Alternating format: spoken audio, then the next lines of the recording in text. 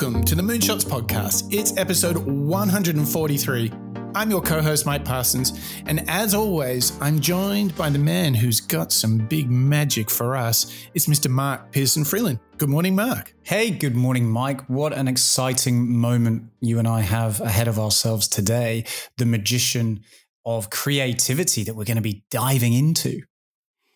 I know this creativity series started with a little bit of flow, but interestingly enough, in this episode, Mark, I think we're going to face our creative fears. That's right. If in show 142 with Mihai Csikszentmihalyi and the idea of flow as our foundation, Mike, getting ourselves into the right headspace to think and work and be creative. Today, episode 143, we have Elizabeth Gilbert's Big Magic, Creative Living Beyond Fear.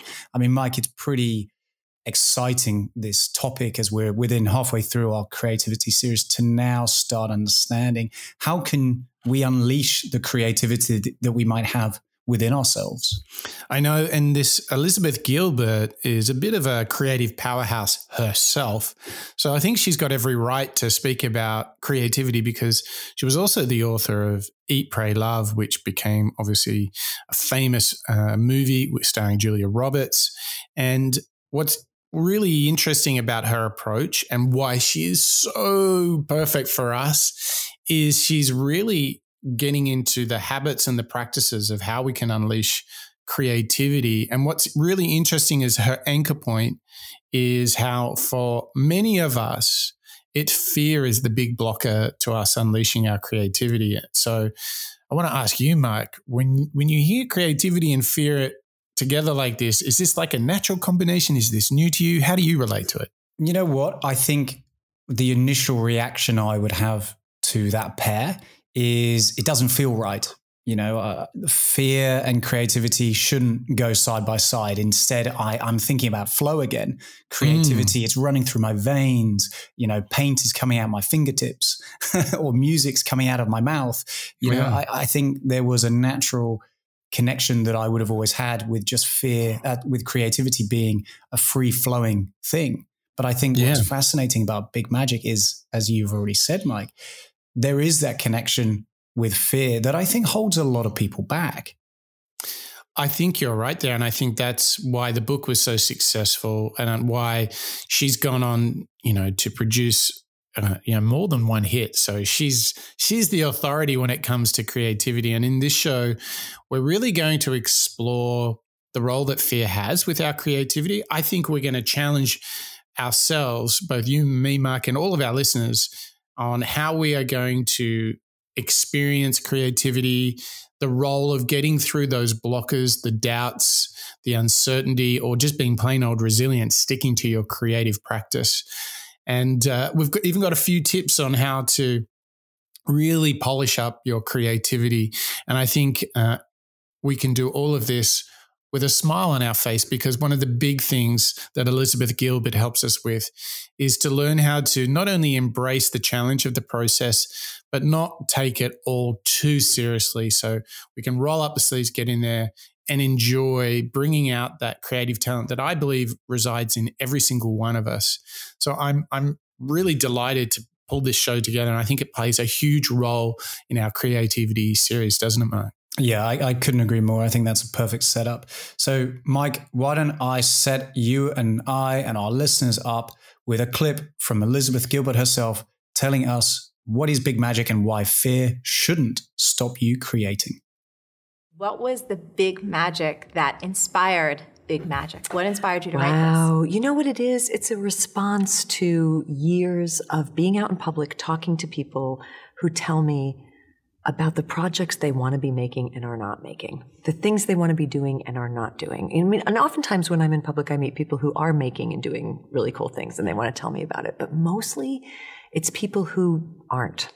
And when they come to me with their problems about creativity or their struggles with creativity, because they know I love to talk about creativity, I find that they always have some sort of very rational, reasonable, kind of material, real world reason why they're not doing it, that they can lay out as an explanation. But when you start to scratch away at that, what's underneath it is always and only fear. Yes. Always and only fear. I don't care what the excuses or the rationalization or the justification for why they're not doing the thing that's calling to them. Yeah. At the bottom of it, they're afraid. They're afraid they don't have the talent. They're afraid they don't have the right.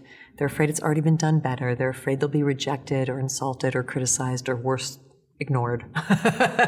They're afraid there's no point. There's afraid, they just have these like tumbling piles of fear. And I see it so much and I hear the same questions again and again that I finally just thought, well, let's officially talk about this. Yes. Let's actually really break this down and try to figure out how people can live more creative lives without being so scared. So, not being scared, Mark, this is something that I relate to not only with creative pursuits. What's interesting is I listened to that clip. I think that's something that holds us back in so many of our pursuits in life, whether it's on the sports field, in the boardroom, or just at home, or being social. Like, I think we're all held back by what Elizabeth Gilbert called being scared, this fear of failure, the pointlessness, all that negative thinking that stops us from making that step forward. And I like how she said, basically, she meets a ton of people who all talk about they've got plans to do things, but they're not happening for whatever reason. But underneath all of that, there's one reason, and that is fear. That is why they are not pursuing their creative talent, their creative challenges and their journeys. It's fear. We can have all the excuses in the world, right? There wasn't enough time. I didn't have the thing to do the other thing. But if you really wanted it, if you really could deal with that fear, you would push through and make it happen, wouldn't you?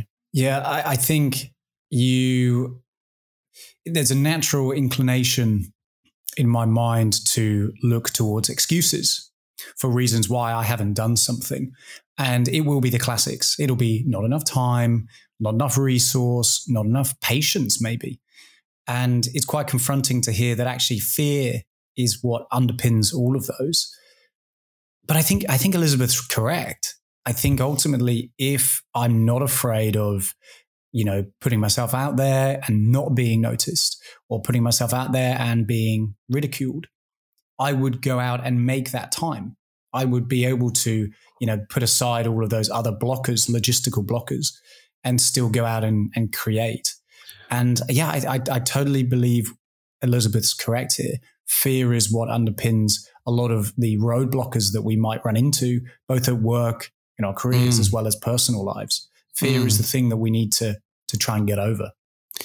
Yeah. And I think now that we have set this kind of context, that the real blocker is not this sort of the excuse stuff, but it's this more fundamental issue of embracing the fact that it's going to get a little uncomfortable, that we're going to have to stick with it. Maybe it won't be perfect the first time, all of these great lessons. If we can present ourselves to those blockers, to those challenges, if we can say, okay, it's actually great that I'm experiencing some sort of fear, doubt, anxiety about a creative pursuit, because that would suggest I'm stretching myself, I'm challenging myself. And here's the good news, Mark, for you, for me, for all of our listeners, we have got a playbook in front of us in this show where we're going to learn how we can kind of get inside this idea, how we can embrace the idea, and hear some of the important habits and rituals we can build in so that we can truly pursue what our creative talent is calling us towards. And I firmly believe, Mark, that everybody has creative capacity, yet most people never truly explore it. I mean, what do you think? Do you believe when you look around the people that you know, do you see creative potential in them that they're just not tapping? Yes. And I think it'll come down to, much like Elizabeth's calling out in that first clip, the logistical reasons that people don't want to do it. Oh, I don't have time with my day job, or I don't know how, I'm not very good at grammar, whatever it is. There's going to be things that are going to block them. But again, this idea of fear, I think, is actually that main challenge that people have. And hopefully by the time that we end this show, Mike, you and I, as well as our listeners, are going to have a little bit more in our repertoire to go out and tackle that fear and try and go and create from our days onwards. And, you know, I have to make a big call out. There's obviously some creative energy out there in the world. I was looking at the listenership throughout the world. And Mark, we have such a remarkable listenership, and a big shout out to all of you moonshotters that are tuning in. And I really want to call out at just a couple of countries where we've seen like a huge rise in listenership. And it is just the most eclectic collection of folks. It's so cool. Let me hit you with this one, Mark. How about Bulgaria and Taiwan, where we've been rocketing up the charts there in the entrepreneurship podcast? Isn't that awesome to know that we've got people in Taiwan and Bulgaria listening in? Yeah, isn't that cool? You know, some people listening in their countries, checking out the Moonshots work with you and I, learning out loud. I mean, that's a real confidence boost, you know, as we think about creating products, isn't it? Yeah, it's great for us. And another pair, Greece and Austria. So we got Southern Europe, we got Northern Europe getting in the mix there. And how about this? South Korea. And I think this is just testament to the fact that everyone wants to learn out loud together in an effort to be the best version of themselves, don't you think? Oh, absolutely. That's given me a lot of confidence as you and I continue embarking on this creativity series and beyond, Mike. I'm really pleased. All of those listeners who are joining us from all corners of the globe, welcome, and please continue listening as we learn out loud together. And there's another invitation that we've got, Mark, to not only listen to the Moonshots podcast, which you're listening to right now, but we have the opportunity for you to join our ever-growing members. If you go to moonshots.io, click on the membership button, become a member, become a patron of the Moonshots podcast, and you will get access to, what is it, Mark? What is the gem, the gold at the end of the rainbow if you become a member? Oh, drum roll, please. Brrr. It is an exclusive, at least once a month, paid for episode from our Moonshots Master Series, where we dig into and share insights into how to improve yourself, your decisions, as well as your leadership capabilities. I mean, Mike, that's a membership that I want to be part of. Yeah, and the real power of the Master Series is now that we have done over 140 shows, what we can do is pick a theme like first principles, like teamwork, like motivation, and we can handpick the best thoughts, the best ideas from superstars all around the world. So you don't just, like in this case, we do a deep dive on Elizabeth Gilbert's book, Big Magic, but we will have a podcast, the masterclass in creativity, where we collect all the best together, but we also give you lots of practical tools, templates, and things that you can download so you can do it. So we sort of invert the Moonshots podcast when we do the Master Series. We actually try to make the definitive, or it's almost like effectively like the podcast equivalent of the Wikipedia page, right? You know, like we try and really capture the essence. It's like, if you want to get to the bottom of first principles, then it's our hope that the Master Series that we make is one episode that completely covers the topic. I mean, they're pretty epic, aren't they? Yeah, it's everything from understanding the DNA, the foundations of it, understanding how we might be able to practice it day to day to fully understand it, but also, Mike, how to make it a habit. You know, that's the most important thing with a lot of these themes and lessons that you and I are learning. It's how we can actually practice them from today onwards. Exactly. So no matter what your practice is, check out the Moonshots Master Series, which you can get if you become a member. And where do you go, Mark, to become a member? www.moonshots.io. Click on the member button and join us in our member series. So now I think it is time to unleash the creativity, and we have to kind of get a little more comfortable with things that are uncomfortable. And that is namely failure and success. But the weird thing is that 20 years later, during the crazy ride of Eat, Pray, Love, I found myself identifying all over again with that unpublished young diner waitress who I used to be, thinking about her constantly and feeling like I was her again, which made no rational sense whatsoever because our lives could not have been more different. She had failed constantly. I had succeeded beyond my wildest expectation. We had nothing in common. Why did I suddenly feel like I was her all over again? And it was only when I was trying to unthread that I finally began to comprehend the strange and unlikely psychological connection in our lives between the way we experience great failure and the way we experience great success. So think of it like this. For most of your life, you live out your existence here in the middle of the chain of human experience where everything is normal and reassuring and regular. But failure catapults you abruptly way out over here into the blinding darkness of disappointment. Success catapults you just as abruptly, but just as far, way out over here into the equally blinding glare of fame and recognition and praise. And one of these fates is objectively seen by the world as bad, and the other one is objectively seen by the world as good. But your subconscious is completely incapable of discerning the difference between bad and good.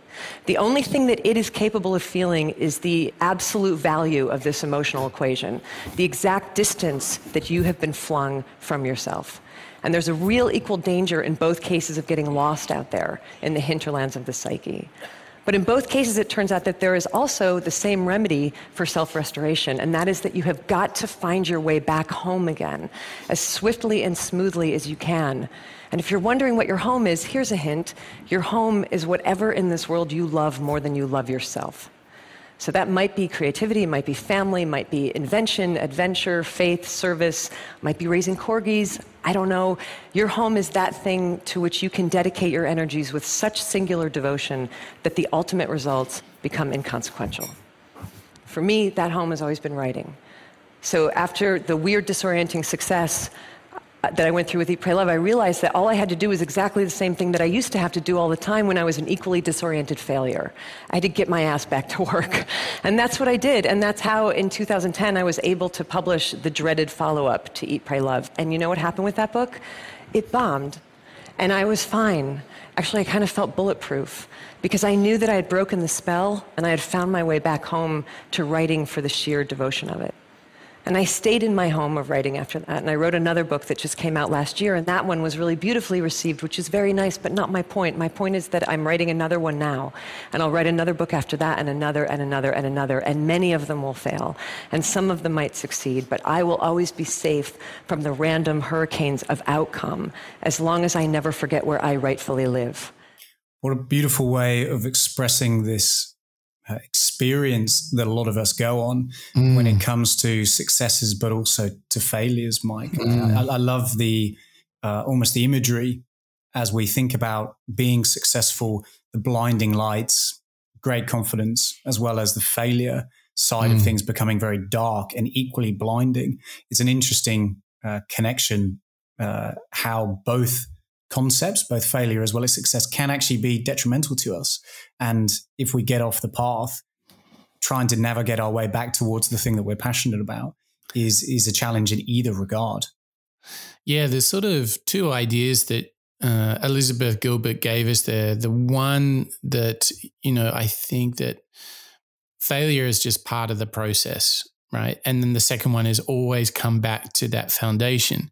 And what I think is really interesting is if you look at some of the great moonshot people that we've covered, like recently Einstein, he said, a person who never made a mistake never tried anything new. And so there is this interesting idea, which I want to build upon a little bit here, which helps us accept failure, which is it's the choice that we have. Like there's a choice of not doing anything new, not challenging ourselves, or challenging ourselves and pushing ourselves and stretching ourselves. That's a clear choice.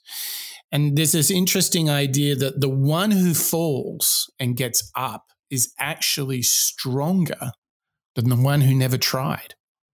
Absolutely. Yeah. So the capacity to build yourself up, and you might remember our Serena Williams episode, she talked explicitly that the greatest strength is that to pick yourself up when you've failed and get going again. there are very strong tones of that in our Michael Jordan series. But there's this really powerful thing of just saying, hang on, it's all part of the process, this idea of failing and making mistakes. So just accept it and then find your way home. Now, here's the thing, though, to go to the second point that she had for us. How do we get to this kind of, it sounds a bit abstract what she's saying, this idea of home. How can we make this a bit more practical, Mark? Like when you've had a rough go, how do you kind of pull yourself back together? How do you get back home to the foundation? Well, I think if I'm thinking about home being something that gives me, let's call it a joy de vie, or, an enjoyment of life, then I think it just takes a moment to step away from whatever the situation that's quite stressful is and try and reestablish a bit of balance. So that might be through something quite practical, or it might be through something a little bit more freeing. So something that I might do if I'm feeling a little bit distressed from a failed project or a failed situation. Maybe it's a bad meeting. Maybe it's a bad conversation. What I might do is step away, go for a run, go for some outside fresh air and some external stimulus. And I think for me, if I'm trying to take Elizabeth's recommendation here and understand what I love more than perhaps I love myself, I think it is this idea of nature, the great outdoors, the sky, the lawns, the sea. And I think that's a way for me to establish a bit of grounding or a bit of foundation when I myself feel like I'm exacerbating my fears. If I'm getting a little bit worried about failure and I'm getting a little bit distressed by that, that's a way for me to kind of ground myself. What about you, Mike? What comes to mind when you're thinking about this idea of home? Yeah. So, I think there's like such a great amount of tools for us all. I think, I totally agree with what you're saying. Like, just get out of the office, get out of the house, do something different. There's that great thinking that no crisis is really as bad as you think it is, And so pause, change up the environment. I think that's like just an all-time classic. But once you go, okay, I've changed the environment, but I now need to deal with getting back home to who I am, getting back to my kind of creative foundation. For me, you might look to mantras, you might look to affirmations about what you know is true, about where your strengths lie. You might want to try journaling. You might want to try any sort of exercise that helps you reinforce positive, constructive, honest thinking about yourself. And I think in particular, whenever we are presented with a creative endeavor that has gone wrong, ask yourself, well, what's really the worst that can happen here? What's the worst? I mean, we just had Elizabeth Gilbert, who's written books that have become, I think, like her book, if I remember right, it spent 200 weeks on the New York Times bestseller list. This one, Big Magic. We're not talking about Eat, Pray, Love. So this is like amazing that she has this capacity, right? And then she's like, you know what? The follow-up to Eat, Pray, Love totally bombed. Totally bombed. And her frankness there, much like, do you remember that Jordan ad where he says, like, I've missed the winning shot like 100 times? Yes, exactly. All that kind of stuff. Like, just accept that phase part of the process. Accept that you have these innate capabilities and there is nobody who's perfect. I mean, if Einstein is the one that's saying, if you're not making mistakes, then you're not trying anything new. What we know from studying Einstein was he just spent more time on the problem, being resilient until he cracked it. And he failed all the way up until he got some amazing principles, some scientific breakthroughs that were preceded by days, weeks, months, maybe years of failure before he finally got the right?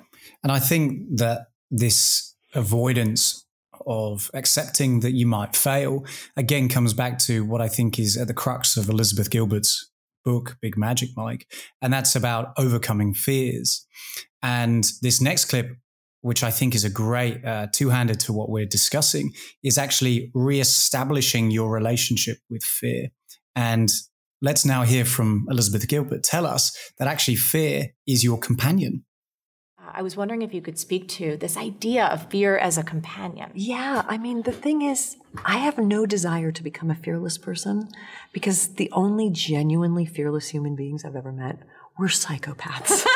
Or toddlers, and neither one of those things is interesting for me to model my life after because there's something missing from that person. Yes. That's very essential, and you see it in the kind of weird eyes. You're like, wow, you are a dangerous human being to yourself and others. And I don't want to be anywhere near you. And so I'm not interested in fearlessness. Somebody said to me the other day, tell us how you conquered fear. And I was like, it's adorable that you think I have Did conquered. You read the book? Yeah, it's also I'm afraid right this minute. I'm afraid almost every minute of my life. So I haven't conquered it, and I'm not interested in conquering it. Actually, what my relationship with fear begins with is a tremendous amount of respect and appreciation, because fear is the reason I'm still alive today. It's the reason you're still alive today. Every single one of us can point to a moment in our lives that we survived because we were afraid, because they said, the voices said, get out of that ocean. The waves are too big. Yeah. This car's going too fast. Don't get into the apartment with that guy.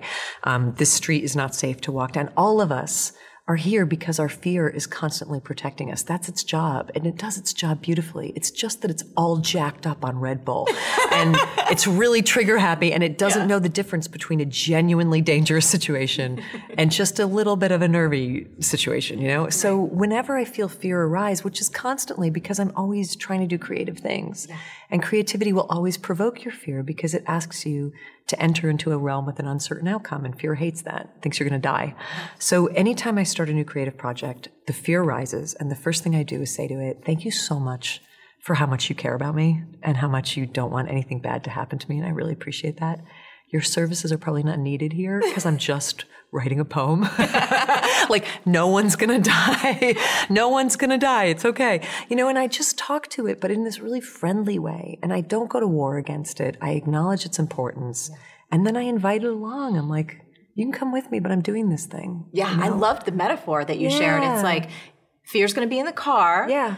But it's going to be in the back seat. And it's not going to drive. Or choose the snacks, or hold the map, or touch the radio. Fear doesn't get to make any decisions in creative ventures because, frankly, with all due respect to grandfather fear, it simply doesn't understand what creativity even is, because that's a newer part of our brain. So it doesn't even know what's going on. So you can't let it have any control over your creative choices, or else it will shut them down, one idea after another. It'll just be like, nope, don't do that. Nope, too risky. Nope. And it'll just be one no after another, and your life will be so much smaller than you want your life to be. Well, this is getting into the serious business of getting comfortable with fear, isn't it, Mark? This is really starting to challenge us. How might we kind of exist with something that traditionally we're triggered into this fight or flight thing? It's quite provocative to really sit down and wrestle with this and say, okay, I'm going to make it part of my way of working. It just is what it is. And to me, Mark, what I want to pitch you is a really huge insight that I actually had not so many years ago, which is really we're talking a lot about fear, but one of the great examples people give is people fear public speaking. But if you're something we've talked a lot about on the shows, that if you're well prepared, you can switch between fear and excitement. And actually, there's a whole body of work about turning fear into excitement. So, Mark, what do you think of this idea that fear and excitement are not that different? It's almost your attitude and how you're embracing it. That's really the difference here. And I think that the question becomes can you accept that idea and should we brainstorm on how we can turn fear into excitement? Because that's going to unlock a lot of creativity, isn't it? The thing I love most when you and I are learning from some of these moonshotters are juxtapositions like this, where I'm challenged with my presumptions by actually seeing that two things are much more similar than perhaps I've realized before. And fear and excitement are definitely two such emotions that I remember, doing drama when I was a kid, and somebody putting this towards me and saying, okay, well, if you're nervous before a show, that's good because it's your adrenaline, the butterflies are good. But it took me a long time, and maybe I think I'm still learning to actually accept that is true, Mike. I think it's enough, as Elizabeth is showing us today, it's enough to put you off even giving it a go, even to stand on that stage to go and sing that song or whatever it is, to go and do that work, create that business, because you're worried about your physical. And when I say physical, I mean, nerves in your stomach, sweaty palms, overactive imagination. That's enough to put you off going out to try something new. And that's where fear comes in and attacks me. If we're doing a project that I'm not so familiar with, that's something that will make me very, very uncomfortable. And if anything, almost lead me against giving it a go. And I think that is, as you've just put, that's just maybe a little bit of it, my brain overriding the idea of excitement by replacing it with the concept of fear. I think this is huge. It is, because what we're getting into is, rather than fearing of failure, rather than fearing that you can't do it, what you can say, how exciting is this? I'm learning something new. I can embrace this. I'm doing new creative practice, whether you're writing, presenting, whether you're pursuing some sort of artistic output. I truly believe you can be creative in all respects. Dare to cook a different meal, dare to invite new people around to your house, whatever it is. So I think creativity is all around us, and it's a choice for us to overcome those fears. So let's do some kind of practical little lists here about how we can, embrace it. I think the first thing is we can start with our physiological state, which is, rather than head down, burying your head down negatively, you can sit up straight, smile, right? This is something that you have complete control of.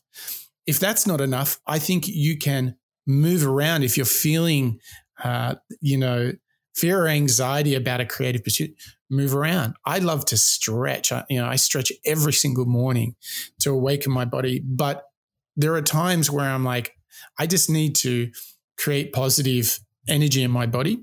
Move around, stretch. This kind of framing of your physical state. This is great, because we all know our bodies affect our minds. And when I get to our minds, how about this one, Mark? Actually say, I am excited about this new creative challenge. Absolute positive affirmation, state it, because you can become those thoughts. You can become excited. I mean, these are just some rapid fire ways. What seems to be something that stands out to you as a good practice to kind of transform that fear into that creative excitement? So I love the physical call outs you're saying there about moving around, the smile. Those are things that I genuinely do see affecting my mindset when I'm, nervous about something. But actually, I'm going to focus on the final point that you just called out there, which is the anticipation. It's very easy to, what's the right word? Catastrophize. It's very easy to catastrophize a situation and make it far worse than it really is. How regular do we do that, Mike? I mean, I find I often have created this bad habit in my mind where I'll assume the worst situation, and then that affects the other work that I'm doing, which is crazy. And there's this crazy thing that there's this body of work that shows that fear and excitement are inside of our bodies. They're actually the same thing. The same biological response. Yeah. Response. Yeah. Heart rate. Think about it. It makes perfect sense, doesn't it? So you're actually, once you go, oh, great, this feeling, I'm not going to translate this into a fight or flight response. I'm going to train myself to go, wow, I'm excited. I'm learning something new. This is how you can re-engineer the way you want to do that. And in fact, this is exactly what James Clear, who we've done on the show, would talk about, building these habits to help train yourself. This is an excitement response. I'm excited. I'm doing something new challenges, new boundaries, new learnings, new insights. Fantastic. Rather than, holy shit, I don't know how to do this. I mean, is there anything more creative than actually adjusting the way that your body and your mindset reacts to a situation, Mike? You know, that seems like a huge takeaway from Elizabeth Gilbert's work. By reestablishing and changing the way that you anticipate fear, and instead thinking of it as your companion on a road trip, on the adventure of life. Fear is alongside you, and actually maybe it's just excitement. Maybe it wears two hats. Suddenly it becomes a lot more approachable and a lot more fun to go out and give those challenges a go. Yeah. And I think there is a big body of work based off what Elizabeth Gilbert is talking about in Big Magic. She's sort of saying fear is your companion, but to build on this into our practices and our habits is to specifically say, I am excited about this challenge. And do not underestimate the power of a simple mantra of saying, I am excited. I embrace, I accept this, as opposed to that rejection energy, right? Because that's when you're rejecting it and saying, ooh, feels dangerous rather than exciting. You see how there's like a very clear choice? And this idea of saying I'm excited and really writing it down, saying it out loud, is a way that you can re-engineer the way your habit is going to be. When you feel this energy inside of you, fear is just an energy, just like excitement. So you can be the conductor, the driver here. You can take the right route, the excitement route, and unleash creativity, because then it's like, wow, let's explore, rather than, oh my gosh, I'm just going to avoid mistakes, because that doesn't lead you anywhere good, does it? No, it doesn't. And something that I like to try and remind myself is, if I was saying to you, Mike, or our listeners, oh, I don't like this idea. No, this isn't for me. No, I don't believe it. No, I don't want to expose myself to this situation. Then, you know, I'm probably going to rub off on you to a certain extent. You know, it's going to be a negative environment. And I think if you're catastrophizing in your own mind and you're associating this fear with, you know, negative connotations, then you're going to breed it in yourself as well, aren't you? So by practicing these, I quite liked where you were going with the affirmations. You know, this is going to be great. I can't wait for this new challenge. By reinforcing those, you're almost rewiring your own reaction to things, and you're creating a more positive mindset. I think this is a huge lesson in fear management that Elizabeth is actually giving us. And Mark, let's just embrace it. It's not about fear management. It's excitement creation. Excitement creation, which ultimately is what Big Magic's all about, isn't it? Creativity.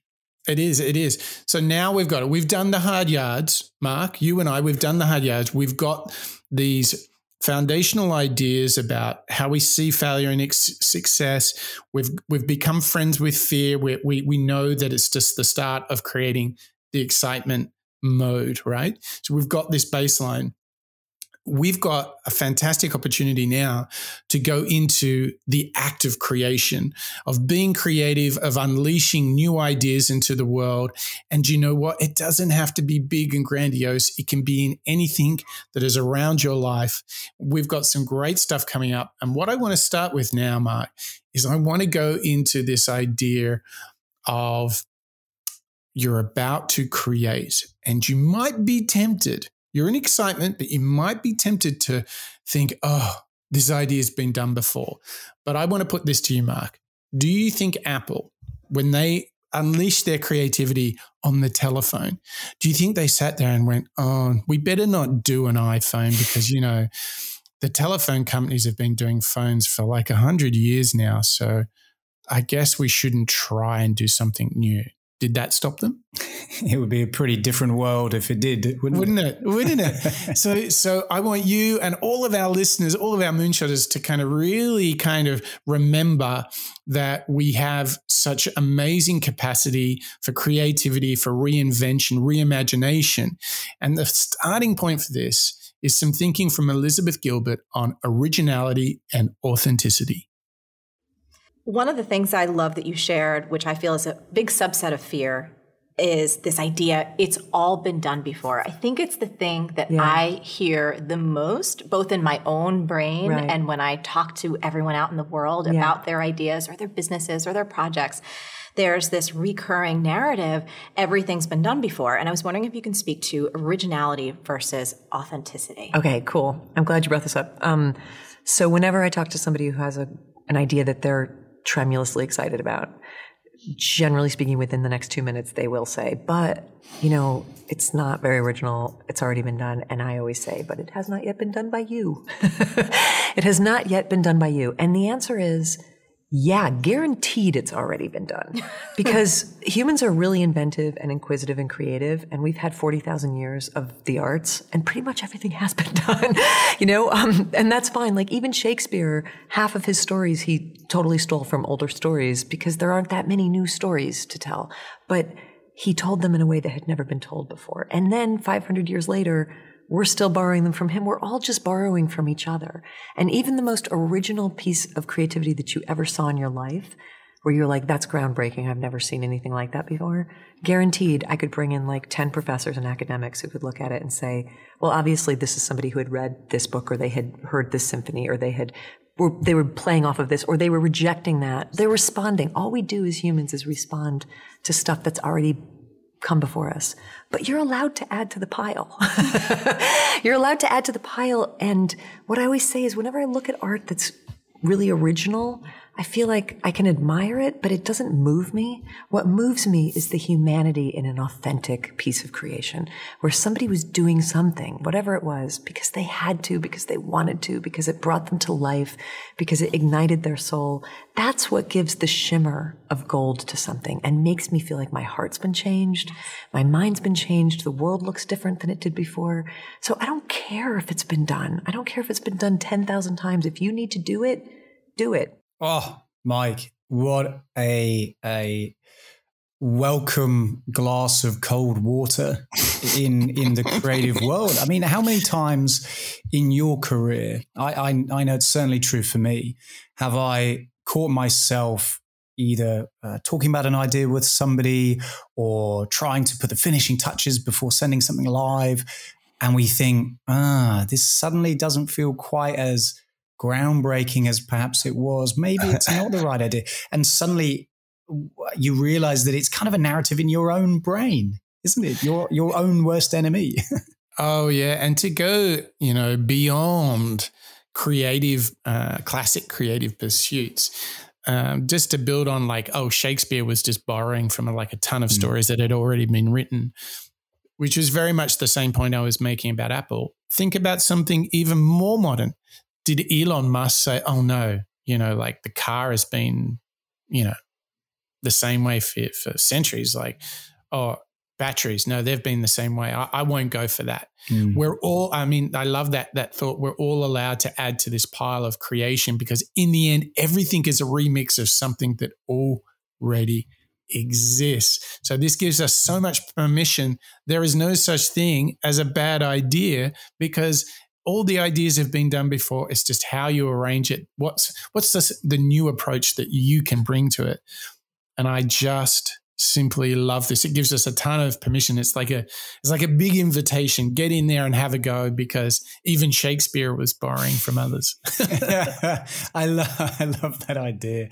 And you're right, Mike. It does give me permission, but I think what it also gives me is confidence. It gives me that little bit of a kick to think, okay, well, maybe that idea that I've been knocking around in my head for 5-10 years that I've never wanted to do because, frankly, I'm afraid it's just adding to the pile. maybe it's time to actually revisit that. Maybe it's time to give it another go and not be so afraid of just adding it to a pile, because at the end of the day, I haven't done it.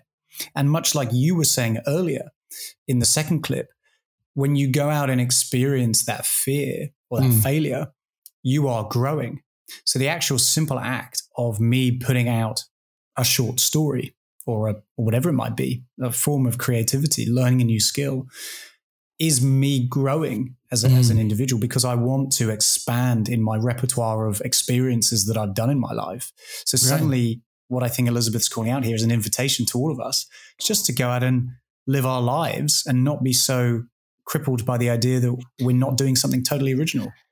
Yeah. I mean, it's like whatever your creative pursuit is, it doesn't need to be a, Academy Award winning, Nobel Prize winning idea in concept. What it just needs to be is your work.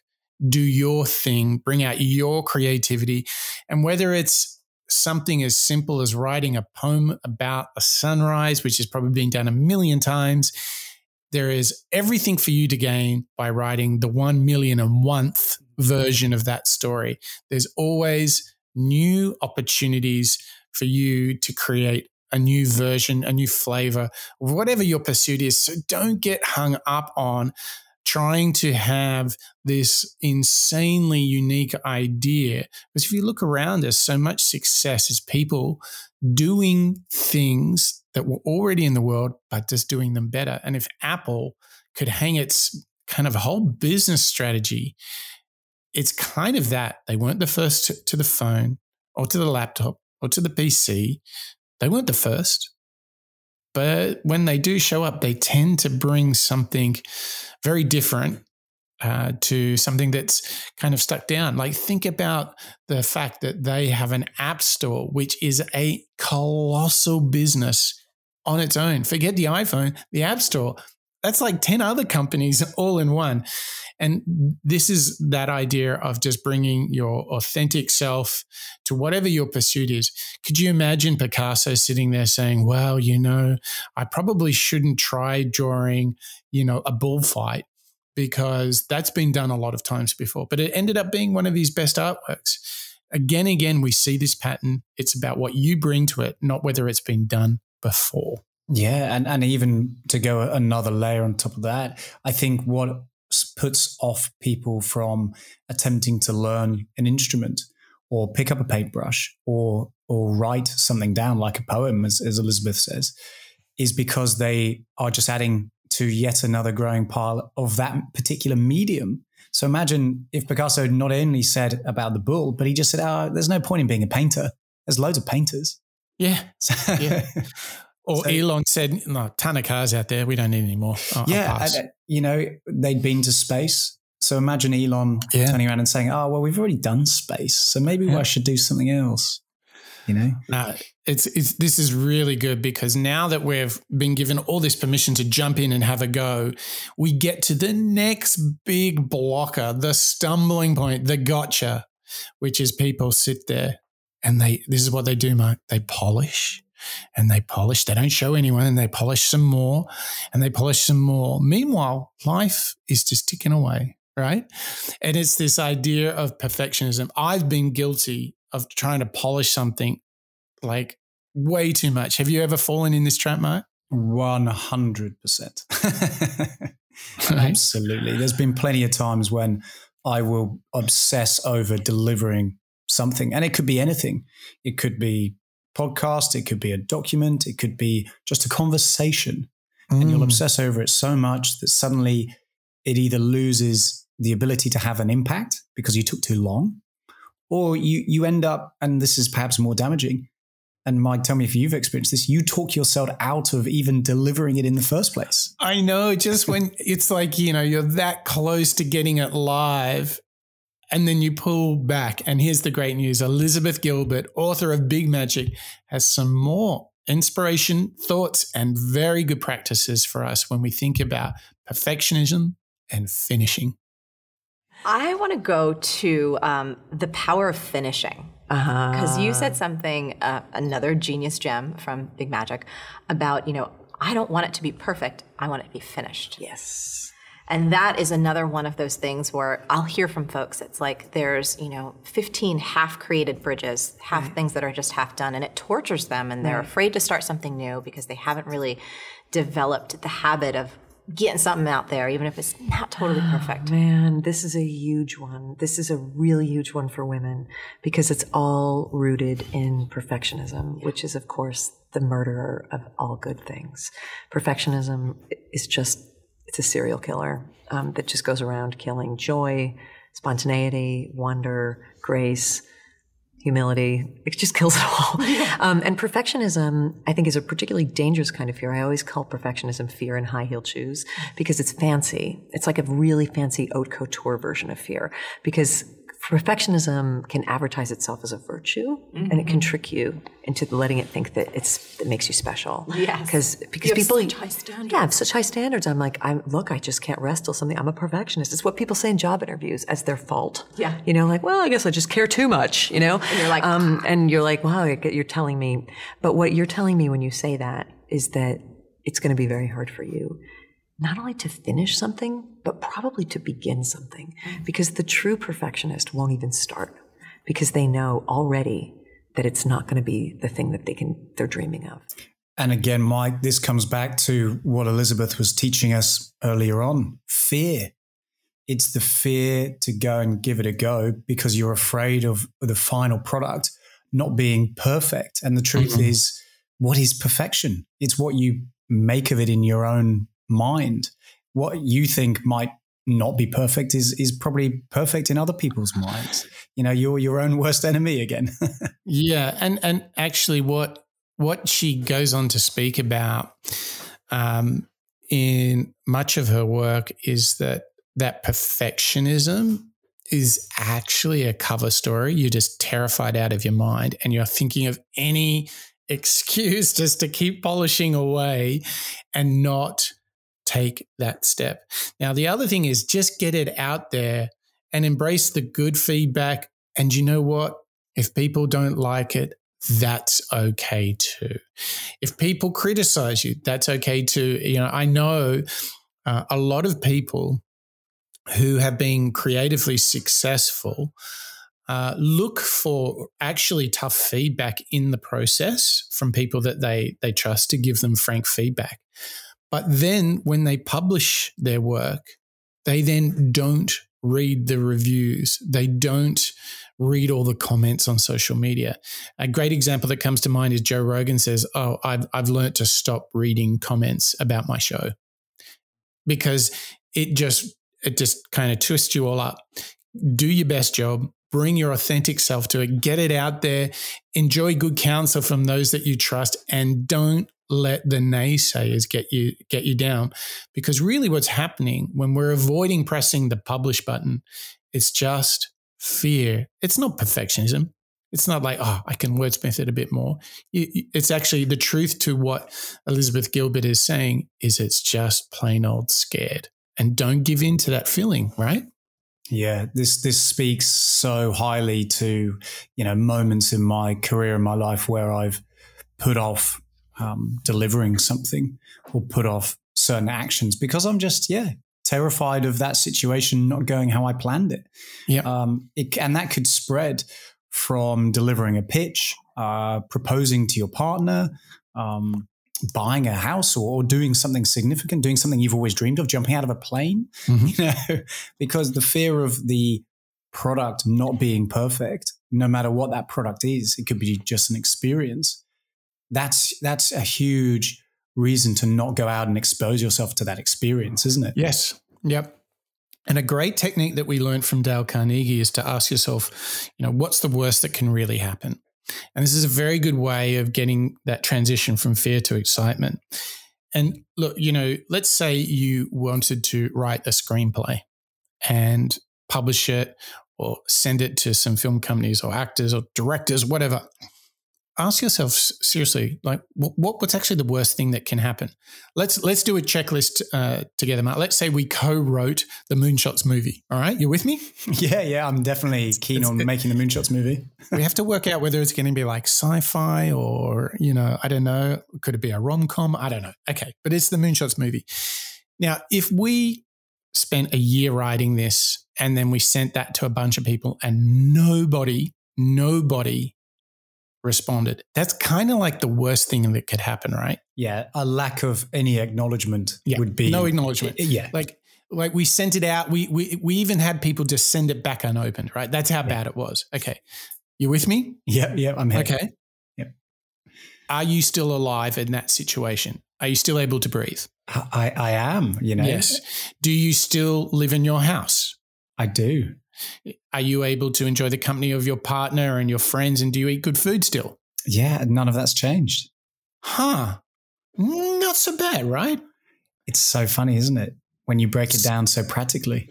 When you actually go through the exercise of just getting it out there and that the reward was in the craft and the process, and you accept what the world's going to give you back. And even if you dare to say, okay, what is the very worst that could happen here?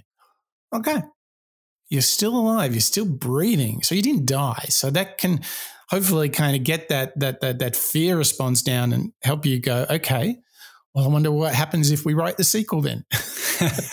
Maybe we have to write the prequel, Mark. I don't know. Maybe you can set the scene for the previous one. But the point here is it ain't that bad. It's really not that bad. And almost I have been really guilty of this, is like, thinking it's some sort of life or death moment, but it's just getting it out there, right?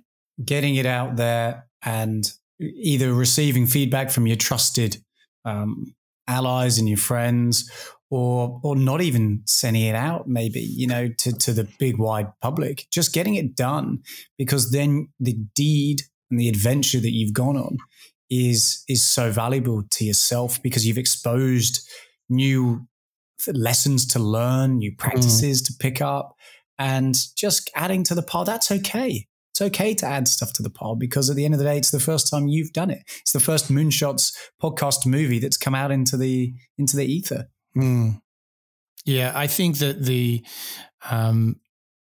this moment of just get it out there, and like so many things these days, once you publish it, you can still fix it if you realize there's something that you want to improve, or you can do a follow-up.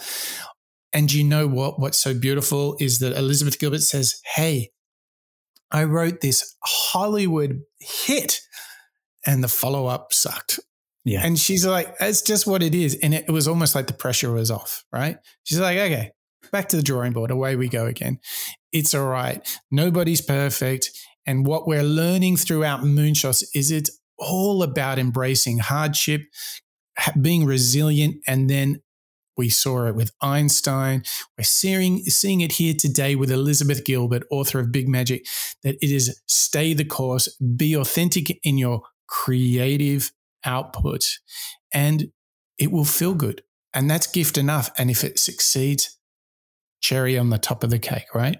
Cherry on the top of the cake. And Mike, if there's one consistent theme and thread that I've seen from Elizabeth Gilbert in Big Magic, it's this idea of just giving it a go and not being too obsessed or disappointed in the ultimate response or result. And this final clip from Elizabeth Gilbert and her book, Big Magic, is actually all about not taking yourself too seriously. See, the martyrdom is all about this kind of sanctity that is so heavy that it will break you. And the tricksterdom is like, what if we don't have to treat this thing like it's a holy sacred relic? What if I put sparkles on it? What if I, If I get out my bedazzler. right? What if I just get my glue gun and just, what if nothing's holy and everything's allowed? That's what art has been asking for centuries, even holy, even sacred art has been asking. Even the Sistine Chapel has a bunch of little like winks from Michelangelo. Like, what if the Pope's not infallible? What if I like give him donkey ears? What if I, like there's always like this sort of playfulness that art wants to do. And all we want to do is take it so seriously that we kill it and often ourselves in the process. And so if you can learn how to dance with the trickster part of yourself, which is in you, because we all have martyr in us and we all have trickster in us, and trust, that's the thing about the trickster. The trickster trusts the universe, trusts that if the trickster takes a ball, throws it into the universe, the trickster knows it's coming back. It might come back 3 years from now. It might come back in a hailstorm of like 20 balls. It might come back like in some really comic, strange way. But if you engage, there'll be a response. And the only thing the trickster wants to spend its life doing is playing with that sense of like, put it out there, see what happens. Put it out there, see what happens. And it's just a more fun way to live that isn't quite so heavy and isn't quite so macho. And that's the way that I've always wanted to engage with my work. And whenever I catch myself being the martyr, I'm like, are you falling for this? Yeah. Are you falling for this thing that says the only way that you can be creative is to suffer? Because you know better, right? And then we trick our way out of it. Yeah. You don't have to suffer. I think that's a great message, but I would even go further and say what this reminded me of in this message from Elizabeth Gilbert is like, don't be like this martyr. Don't be so heavy about it all. Is how like great athletes, the greatest athletes often looked really relaxed on the playing field because they're not taking it all too seriously. They're actually enjoying the moment because they move from fear to excitement, because they're being very authentic. They're well prepared. They can just enjoy the moment and have a bit of a laugh and not be so wound up. I think like if you're full of fear and doubt, then when you're in the act of trying to do something creative, you're also rigid, right? But if you look at great athletes, it's such a great analogy because they're well prepared. They're in an excitement mode, not in a fear mode. They can have a laugh. They're not also tight and highly wound. I think this is a great invitation to us. Just breathe, let the tension go from the shoulders and just have some fun with your thing. I mean, it's what you love. It's what brings you joy, fulfillment, and satisfaction. So just embrace it, right? Just embrace it. Just going to have fun, whether your creative moment is, at work or in exercise or with your family, personal life, whatever it might be. That's what Elizabeth is inviting us to remember, Mike, isn't it? Go out and just enjoy life, because at the end of the day, who wants to be ruled by this fear putting us off going out to create a new idea, a new product? Instead, let's just go and have a bit of a laugh. Let's go and have fun. Let's go and learn out loud in the process and just see what happens. Absolutely. So for you, Mark, we've covered a lot of ground from like bringing this unusual bed partner for creativity, fear into the process. We've learned what it takes to get it out, all to do with a wink and a nod, a little bit of the creative trickster. Which idea was the one that had you? Well, I think what is going to perhaps stay with me as a new idea is originality. So it's okay to add to the pile. I think that's a pretty new insight to me, a new data point that I can factor in and give myself permission to go and create, no matter if it's something that Picasso or Shakespeare's done before. Not that I'm grouping myself in with those two individuals, of course, but actually the lesson or the message that stood out to me today was the reminder of fear and excitement being bed pals. This companionship between the two of them and how I can sometimes get them mixed up. That's a great reminder. Reminder. I would build on that and say for me, it was just this, like, I am excited. You can literally smile, loosen up the shoulders and say, I'm really excited about this. And you can even hear it as I say it in my voice. Do you hear how the tone is different? Yeah, you can hear almost like when you smile as you're talking, it makes a different sound, doesn't it? It does. It really, really does. What a great lesson we've had today in creativity and what Elizabeth Gilbert would call big magic, right? Yeah, a lot of practical, pragmatic advice, as well as things that just come down into our mindsets, Mike, things that we can start to remember from today onwards. Exactly. Well, Mark, thank you to you, and thank you to you, our listeners, the Moonshotters, who have joined us on this adventure to learn out loud together. And it's been so good because we definitely gave it a nudge today. We are really on the way to realizing our full potential. We are definitely in the world of creativity. So with show 143, we heard from Elizabeth Gilbert, author of Big Magic. And her story started with fear should not be stopping you from creating. In fact, you need to give yourself permission to create and, importantly, to fail along the way. And don't get all stopped. Don't get all bunged up, because fear is actually your companion. Fear is your new excitement. And ideas don't need to be limited to what's been done before. You can go beyond. Doing the deed is the actual reward. The gratitude is in the journey. The destination is just the cherry on top. So there you have it. You can explore your world of creativity if you don't take yourself too seriously and become friends with fear. Embrace the excitement, and you'll be on your way to growing. You'll be on your way to becoming the best version of yourself. And that's what we're all about here at the Moonshots podcast. That's a wrap.